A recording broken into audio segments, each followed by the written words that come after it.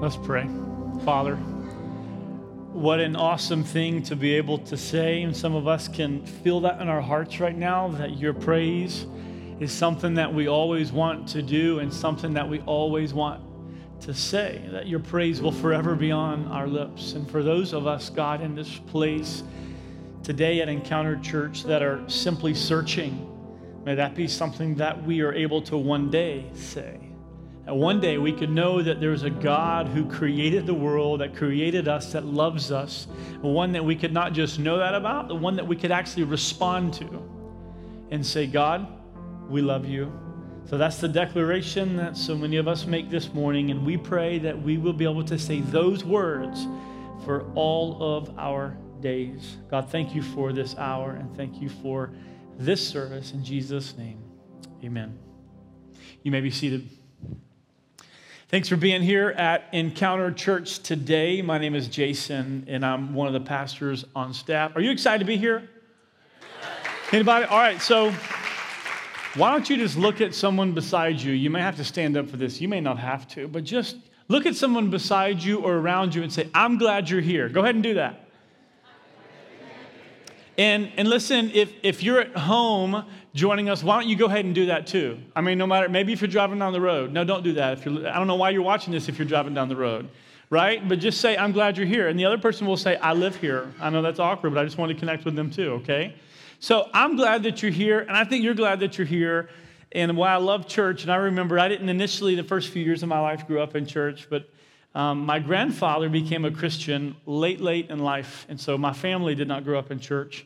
And when my grandfather became a Christian, he looked at them one day and said, hey, we're going to church. And I remember stories of my aunts and uncles saying that was so strange to us. We're going to church. Why are we going to church?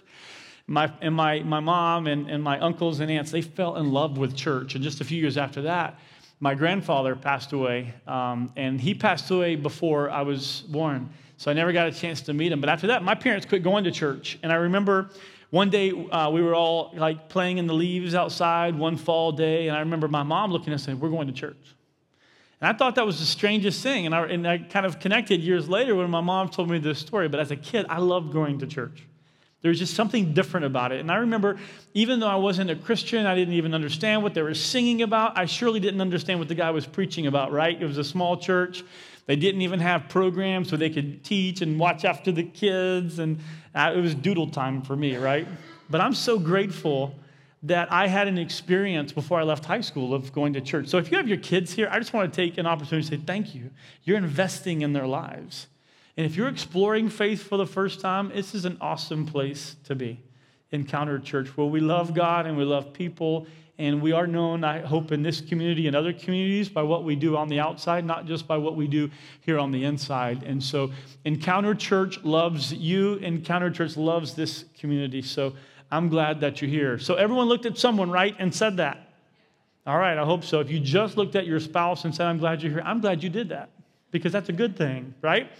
So thanks for being here at Encounter Church. We're in the middle of a series called David, A Heart Like His. And I opened up a few weeks ago and asked this question, though it would be awkward, and I don't even recommend this, but if someone were to come up to you and say, hey, I know this may be a little strange, a little bit weird, but do you consider yourself holy? What a strange question. I think even if you were a church-going person and a person of faith or a Christian, that's still an awkward question, isn't it? Well, I mean, if you ask me that as a pastor, holy, I'm like, I'm not perfect if that's what you're asking. Most reasonable human beings, in question, are there unreasonable human beings? You're often unreasonable, right? The person beside you is often unreasonable, and you don't know the person behind you, but they're often unreasonable. Most reasonable human beings would say, I'm far from perfect. No, I'm not holy. I mean, I want to live a good life, and I want to make good choices, and I go to church, but none of that makes us holy. And when we consider people in the Bible, some of these stories that you may know about, you think about King David, you think about Moses, Abraham, when you think about Ruth and Esther, you think about Mary, Jesus' mother, you think about the Apostle Paul, and you begin to read these stories, and you think these are the heroes of our faith. And we elevate them, don't we? But as I warned you just a few weeks ago in this series, when you read the Bible, you have to be ready for an R-rated reading. The Bible is not just a holy book because it comes from God, but the Bible is an unholy book because it's written about unholy people. Some of the things that I read in the Bible, I'm like, wait, let me back up. You know, it's like reading comprehension growing up. You read a whole story and you go, what was that about? I really hated reading. Anybody else? I remember reading going, Jason, hurry, we got 3 more minutes. And I'm like, are you reading it? Yeah. Do you understand? No. Probably because my brain just wasn't engaged. Well, now, years later, I love to read. Now, I read some of the stories of the Bible. I'm like, wait, did that just happen? The Bible is not just a story about God and his love for people. The Bible is a story about broken humanity. And if anyone's reasonable, they would say, I'm far from perfect. And when you look at Moses, Abraham, King David, you look at Solomon, you look at Mary, you look at Ruth, you look at Esther, it will not take you very long before you see that these heroes are no different than you. These heroes of the faith are no different than me. No man, no woman, no child is perfect, right? No one. No one's perfect. And sometimes, I remember the story I told you a few weeks ago, even sometimes pastors get different treatment when they find out you're a pastor, like they have to be holier than they are when they're not around you. I'm like, well, just be yourself. No judgment cast, because I know what kind of man I am. I'm not a perfect man. I'm not a perfect husband. I'm not a perfect father, surely. And none of us are holy before a holy God. All of us have struggles. Can I get a uh-huh? That's like a non-holy way of saying amen. Like, I agree with you, brother. You know that growing up in church, there's always that one person, amen. Like amen, that was awkward. Why are you saying that? And I remember, I think that's a good thing, but he's awkward. Like, what's he saying? That's just a Bible way of saying, I agree. Like, I'm with you, right? So anytime I say, uh-huh, that's like saying amen, right? Especially when you hear, I ain't perfect, uh-huh. Your spiritual way of saying, amen, that's not me. But David, in spite of him being an adulterer, in spite of him being a bad father at times, and by the way, we don't read those stories about David being a bad father. He was a bad father at times. In spite of him being, at times, a king who leveraged his power and his authority for his own good, not his people, for his own good. Does that happen in leadership today? Does that happen with power today? They leverage someone said, uh-huh. Now, that was someone else's uh-huh, right? You weren't saying, amen, that's me. I leverage my power, right? I mean, yeah, you agree, right? And so people do that today. And David did that. He leveraged his power and his authority for himself. But yet there's these 2 statements in the Bible that say, David, he was a man after my own heart. And hundreds of years later, Acts records being said about David that King David was a man after God's own heart. That this was a man who lived a life that God saw, and he said, that man loves me. Wouldn't you love for that to be said about you? Some of you that are searching, and you're not really sure where you stand with God, you would say, well, that'd be nice to hear, like, God, look at my life. But then you connect with yourself and say, wait, I remember I'm far from holy. I doubt God's looking at me saying, hey, I'm proud of him. I'm proud of her, right? And some of you, even though some of you are exploring, others of you already have a faith in Christ. You'd say, I'm a Christian, and I believe in Jesus. I believe the Scripture. I believe in having a relationship with Christ. And I have one. You would say the same thing. It would just be a hope and a prayer for God to actually recognize you and say, he loves me. I think that's one of the greatest compliments you could ever receive from God, the one that David received. He loves me. Right? Not that he loves me not, but he loves me. David was a wretched man who made wretched decisions only for himself, selfish. But yet something in him still loved God. And you know why I love that? Because that can be us. That can be me. Even though you make mistakes, even though your life looks very far from God, it can be said of you, she loves me. It can be said of you, he loves me. So this month we've been looking into 4 different Psalms. Many of the Psalms in the Bible are attributed to David. He penned them with his own hand. Some of them that he did not pen with his own hand, meaning he signed it, are still given credit to David because of the way that they were written and when they were written. But many of the Psalms are written by him. And the final Psalm that we're looking at in this series is Psalm 103. So you can follow along on the screen, or you can follow along in your scripture, or you can download on your smartphone and hit Bible, and it'll pull up Psalm 103. But Psalm 103 is a little bit different than the other ones. In the Psalms, we see that David loves God. We see in the Psalms that David's frustrated with God. We see in the Psalms that David is running from God. Some of the Psalms we see that he's hiding from his enemy, simply asking to be spared, because when you're a king, people want to kill you because there was so much bloodshed on David. David was responsible, along with his armies, for killing a lot of people. Some Psalms, David's running for his life. Some Psalms, there is no love for God. There's just confusion. In some Psalms, we see that simply David is hoping that he would make it to the next day. And I think we can read the Psalms enough to almost connect with all of those feelings. This Psalm, we actually believe it's very late in his life. And fortunately for King David, he did experience a time of great peace in the kingdom. He did experience a great time of personal peace in the kingdom, though much of his life was marred by the mistakes he had made and by the mistakes that his people had made on his behalf. But here, you don't see much frustration. You don't see much confusion. And here in King David, you don't see much restlessness.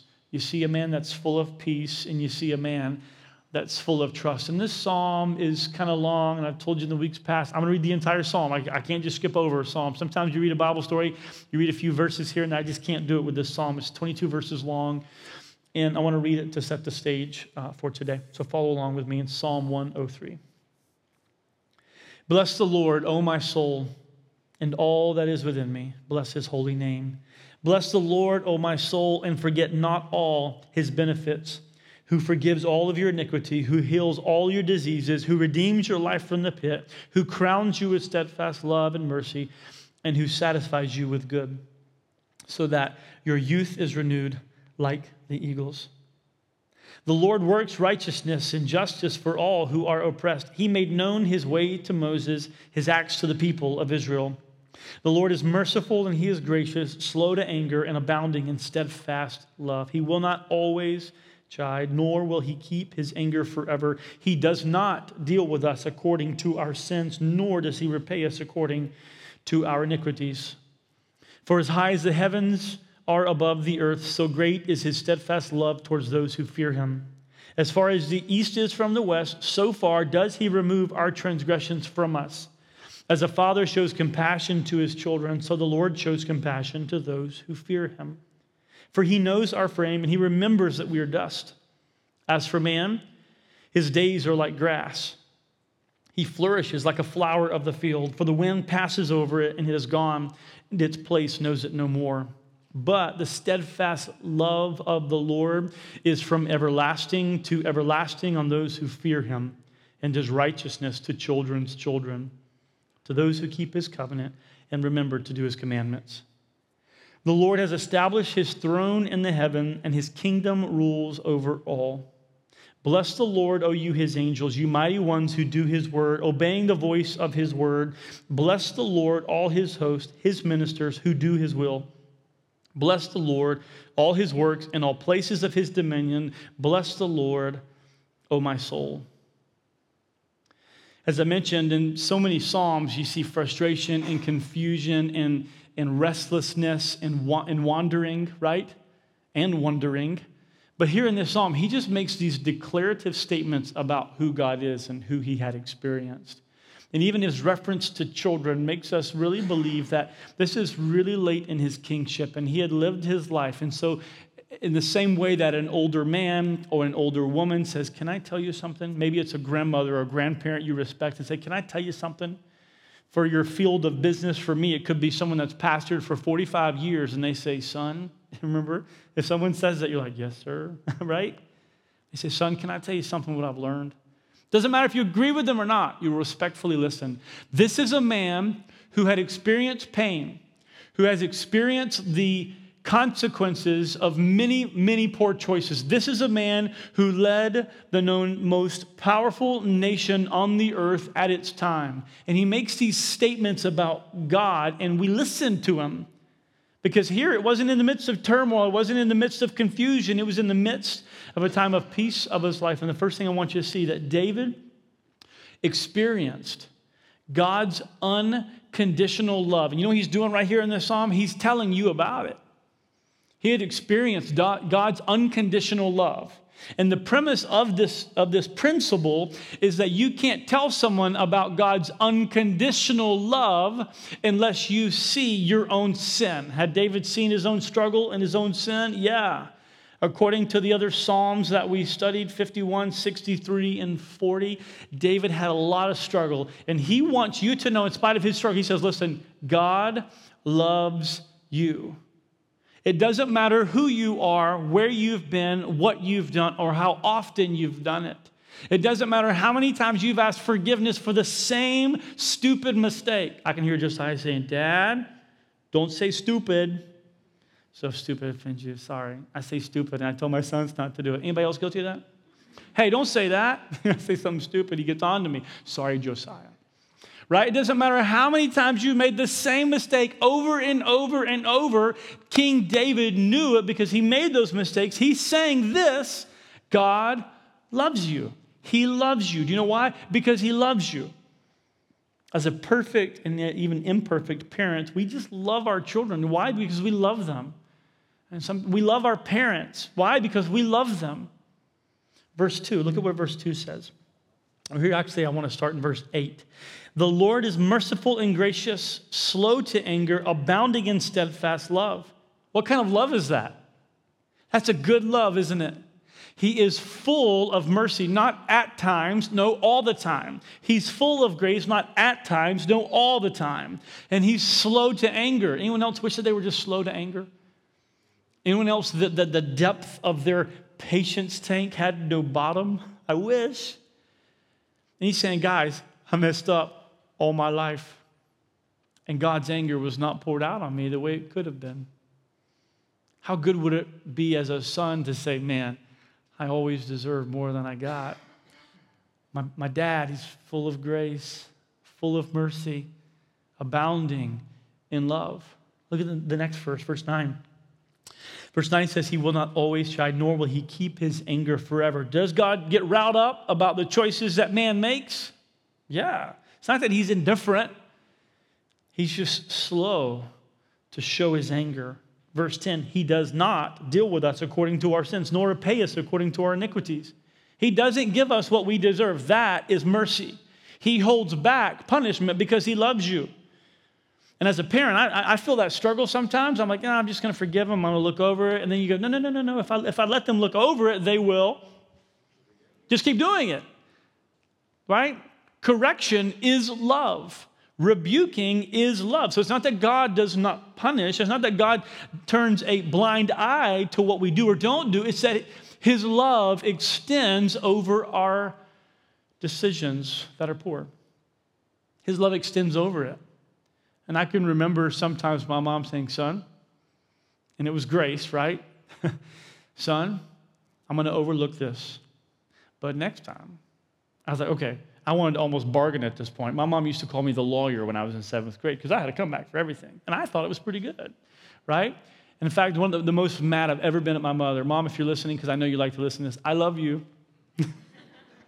I do. She knows how much I love her. One of the most difficult moments I can ever remember being so mad was I turned the corner and I said something. She goes, here comes the lawyer, right? And I just remember saying, what does that mean, right? And I was so mad because I had to come back for everything. And sometimes I want to reason. But sometimes when my mom would choose and my dad would choose to be gracious with me, they would say, but the next time, here's the punishment. And it'd be so bad. I'm like, how about go ahead and punish me now, right? But sometimes that's love saying, I'm going to overlook this. This is what God does with us. Even though we deserve a correction or a rebuke or redirection, we deserve this from God. He overlooks us because he loves us. Look at verse 11. As high as the heavens are above the earth, so great is his steadfast love. How high are the heavens above the earth? It's immeasurable, isn't it? Anyone know where heaven is? And in this context, the Hebrew word for heaven is not referring to the physical place where God lives. This is simply saying the heavens, the heavenlies, right? How far do the heavenlies go? I love astronomy. Anyone else love astronomy? Every finding they make, they're more baffled at the vast universe universes, right? Galaxies. Every finding they make, they go, wow, this is incredible. And I love one of the takeaways. Now we're closer to having a grasp, right, of the vast size. And they're not. I think every decision, every conclusion that they find, there was one that was just found last week, another one, if you actually look into these things, some of the articles, every week they're finding new things, right? And last week they found one that could not be seen from Earth, and they said this gives us a proportionate size of this particular galaxy is now 30% larger than we thought. I'm like, 30%? You think you can measure it? You're going to find one next time that says, oh, it was only 3%, right? I mean, it's a vast, vast world. And this is the picture that David says, hey, listen, you can't measure it. You just can't measure how much his love extends. He doesn't have a boiling point like we do. We have a boiling point and say, I love you, but I'm done with this. No, right? I love you, but the boundary has now been crossed, so there is no boundary. Here's what's going to happen. No, there is no bound to his grace. There is no bound to his mercy. There is no bound to his love. Look at verse 12. As far as the east is from the west. As if verse 11 didn't capture it. How far is east from the west? It's kind of a silly question, right? Is that a trick question? There is no ability for you to measure the distance that the furthest eastern point is from the furthest western point. You and I are guilty of casting judgment, right? We're guilty of that. We look at something and say, that shouldn't happen. And we want to bring about a quick punishment. And rightly so. When people make mistakes, when sins are committed, laws are broken, there should be a penalty for those things. And does God bring about those? And we see in other parts of the scripture, he does. He is a just God. But his justice does not supersede his love for us. And David says, I messed up. And in some ways, he's saying, you guys have no idea how much I did. But his love cannot be captured in all the heavenlies. And his love on this latitude, longitude spectrum, whichever one you want to look at, cannot be measured. It has no end. The second thing I want you to see in this psalm is that David knew that not all people would experience it. Now you're like, okay, some of you could say, I believe that God loves me. But if you go up the street today, 10 people you talk to and say, hey, you know how much God loves you? You get all types of responses, right? Is it true that some people are very cognizant, they're very aware that there's a God who loves them? Yes? Right? And is it true that some people have no thought of God today? There are people today that will have no thoughts of God. True? Real simple, no trick question. It's just true. Some people pay attention to him, some people ignore him. Some people believe and some people don't believe. Guess what? Old King David is saying this. Even though he loves you, there's kind of a condition here. Even though I've experienced his unconditional love, not everyone will. And that's not because God did not make himself aware. It's not his fault. It's our fault. Did you notice in verse 11, I didn't read the end of the verse? Go back to verse 11 and put that on the screen. I didn't read the end of the verse because there's a contingency I want to hit here. As high as the heavens are above the earth, so great is his steadfast love towards what? Those who fear him. Say that with me. Those who fear him. Skip to verse 13 on the screen. As the Father shows compassion to his children, so the Lord shows compassion. If I stopped there, you're like, yeah, he does. He's a compassionate God. But look, read the end with me. To those who fear him. There's another condition. I hate conditions in the scripture, but it is what it is, right? It's there. What about this one, verse 17? Skip to that one. But the steadfast love of the Lord is from everlasting to everlasting. You like that part, don't you? Help me out. Read the rest. On those who fear him. There's one more. Verse 18, to those who keep his covenant and remember to do his commandments. Are there people that do not know about his covenants? Are there people that pay no attention to it? Of course there are. Verse 19, the Lord has established his throne in the heavens and his kingdom rules over all. But some don't experience it. And here's the reality today of people in this room, people outside this room. Every week I hear stories about people learning the truth and going to share it with their family, or, hey, listen, I want my brother to hear this. And you may be hearing this, and this is just the reality of God's love. His love is amazing. His love has no boundaries. His mercy, His grace has no boundary, has no condition. But here is the condition. Some people don't experience it because they have no reverence for Him. You can sit here in this service today or be listening and just actively choose to ignore that there's a God who loves you, and actively choose to say, okay, yeah, whatever, that's fine for you if you believe that, not for me. That person will never truly experience God's love because, folks, it's a choice.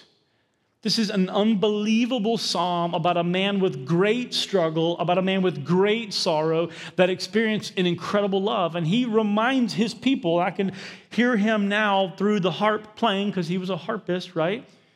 Or whether he had a choir he put together, and I love other parts of the scripture that tell about King David putting together little music groups and saying, play the song. And you hear King David saying, play Psalm 103. It wasn't numbered 103 at that time. He probably had a different title for it. But hey, sing it. And they would sing this. And he was just actively telling the people of Israel, you have a choice. One thing I love about America, though there are many things I love, is the religious liberty that we have. We don't walk out of here, we should not walk out of here, and go stand on the street corners and get on to people for not believing. No. We just tell people what we know. And this is what King David did. In some ways, some of his psalms are summarized by saying this. You guys know how messed up I am? God loves me anyways. And there's some people who won't have the chance and the privilege to experience that love. It's not because God didn't let them know. It's because they weren't told. You know, the job of Christians is to tell other people, well, God loves them.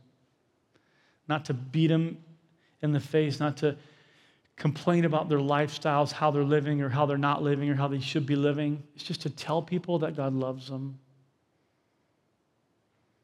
And that's King David in Psalm 103. He loves me. He loves me. I love to sing every night, and sometimes when I'm just not in the mood to sing to my boys, because confession of a dad, sometimes I'm just like, go to sleep, right? And other times we go through the cycle of, good cycle, I'm saying cycle like it was a bad thing, of we read books, and then I do two things. I pray over each of them individually, and I just sing a song. And I've never gotten tired of singing Jesus Loves Me. I just feel like singing it right now. Will you guys sing it with me? Those of you that smiled probably would. Those of you that did not, like, no, you sing it. I'm not going to do that. I'm not going to take for granted that you know the song either, right? But it just sings that Jesus loves me. But I change the word and just remind Josiah and Levi every night. Not every night, because I have those moments where I'm like, go to sleep. I'm not singing to you tonight. Jesus loves you. I just want you to know that God loves you and that Jesus loves you. They may choose to pay attention to that. They may choose not to one day. But they need to know there's a God who loves them. Not for who just they could be, but for who they are. The third thing I want you to see is that David's response was to love him back. How did David respond to this love? David responded in a lot of different ways, but we see in this psalm the way that it begins and the way that it ends. You know what David's response was? It's just to love God back. Look at the very beginning of the psalm. Bless the Lord, O my soul, and all that's within me. Bless his holy name. Anybody ever talk to themselves? Anybody? Now, this is before the days of Bluetooth. This was really strange. And in the days of Bluetooth, you remember seeing someone like, they're talking to themselves. Like, yeah, I'll see you at 3:30. Like, who's he talking to? Right? But I know internally, like, we always talk to ourselves. And this is kind of a moment that I believe before David, like, got the choir together, and before David sung it himself in front of the people of Israel because he was a great musician, he's really declaring to himself, he's talking to himself. You see in the Hebrew, it's literally like he's saying, soul, you will bless the Lord. Literally Hebrew, like, soul, you will bless the Lord. It's just a choice that he's made in his life. And it's a choice many of you have already made. I'm going to worship God with my life. I'm not perfect. And sometimes I really relate to David, you could say, because of his family, because of his struggle. You relate in so many ways, but you're like, you know what? I'm I'm going to give God my heart. I'm not perfect. I never will be, but soul, you're going to praise God. And that's what he's saying. You know what we do when we're loved? We love.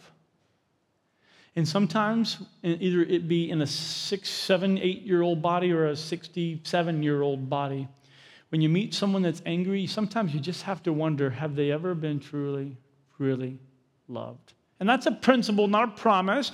You don't see someone angry and say, well, they've never been loved in their life. That may not be the case.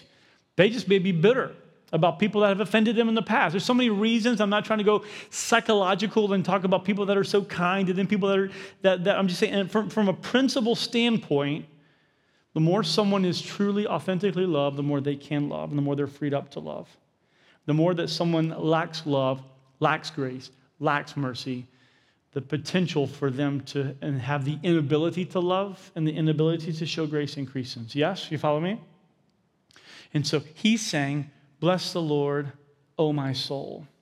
He's making that choice to say, I am going to worship God. Why? Because he's been loved. Because he's been loved. And finally, David experienced the benefits of his love.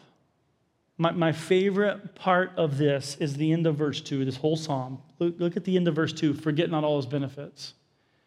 Forget not all his benefits. Again, he's talking to himself. You're talking to yourself right now. Saying, okay, I'm going to choose to love God because he loves me. I don't know what that looks like. I don't have all that figured out. And there's a lot of implications of ways. What does it really look like to love God back? Right? So many questions you may have.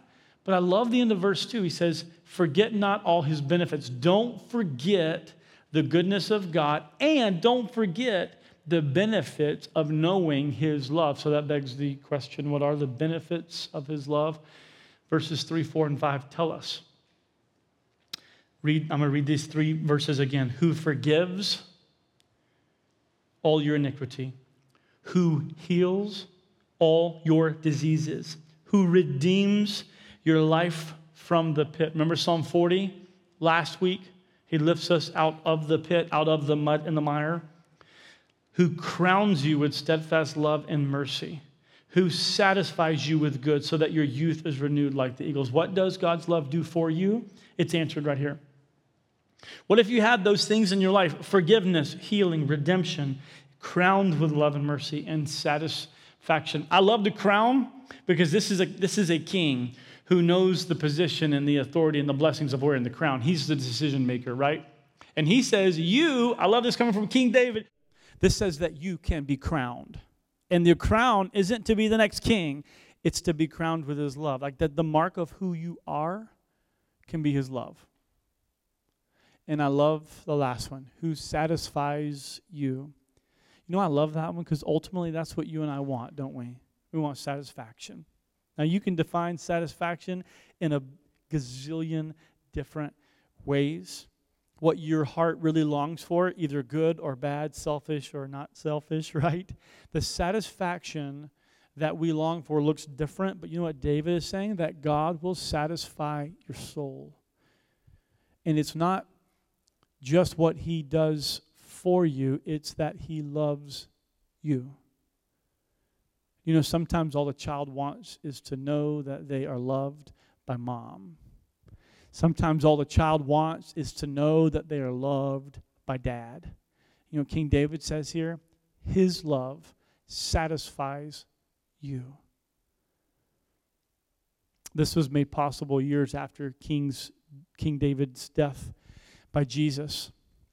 Jesus chose to live a life that was perfect, and he chose to give himself up on the cross. And by his death on the cross, the Bible says, because he died, because he rose again from the grave, that he offered eternal life to anyone who would confess their need of him. Confess that they are in need and are a sinner and would simply say, God, I need you. The Bible says anyone who calls upon the name of the Lord will be saved, and that is for any one of us here today or any one of us listening online. Anyone can say, God, I am in need of you. And King David, after years of turmoil, after years of struggle, what he simply declared towards the end of his life is that God,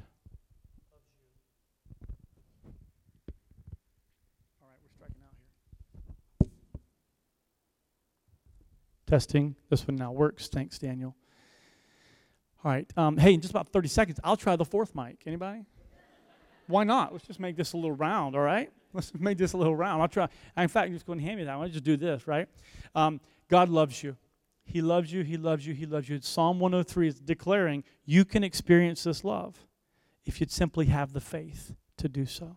Let me pray. Father, we love you, and we thank you for your great love. And we know and we see, God, from this psalm that not all people experience it, and even some of us here to this day can be like me. Until I was 18 years old, I never connected with the fact that God loved me. And for those that are exploring and experiencing that here to this day, I pray that you would just continue to whisper almost in their ear all week, I love you. Thank you that we can celebrate this truth and see this truth, and that we can have a heart like David by recognizing that you love us. And so, God, we offer this time to you and ask for you to move in Jesus' name. Amen. Before we sing our last song, I'll mention two things to you. The school this week will be affirming their decision for us to continue to extend. As many of you know, we've been exploring a new space on a 5-year lease. We're going to bring some announcements 7 days from right now. So come back 7 days. Invite your folks that you know that have been a part of here. But until then, the school has graciously extended our ability to be here. So we'll tell you more details next week on that as they're affirming their decision for that. So I wanted to make sure you knew that. And finally, this next song is just a space for you to worship God, to respond to God. Some of you will want to just listen to the song and have it sung over you. Others of you may simply want to choose during this time to just pray, whatever's on your heart, and connect with God. This is a time of offering. If you're a guest with us, your gift to us today can simply be filling out the connection card, placing it in the basket as you come around. And if you're a regular attendee here, this is a time where we can give a portion of our income back to God because he's been good to us. So thanks for being here once again. Let's stand together and sing our final song.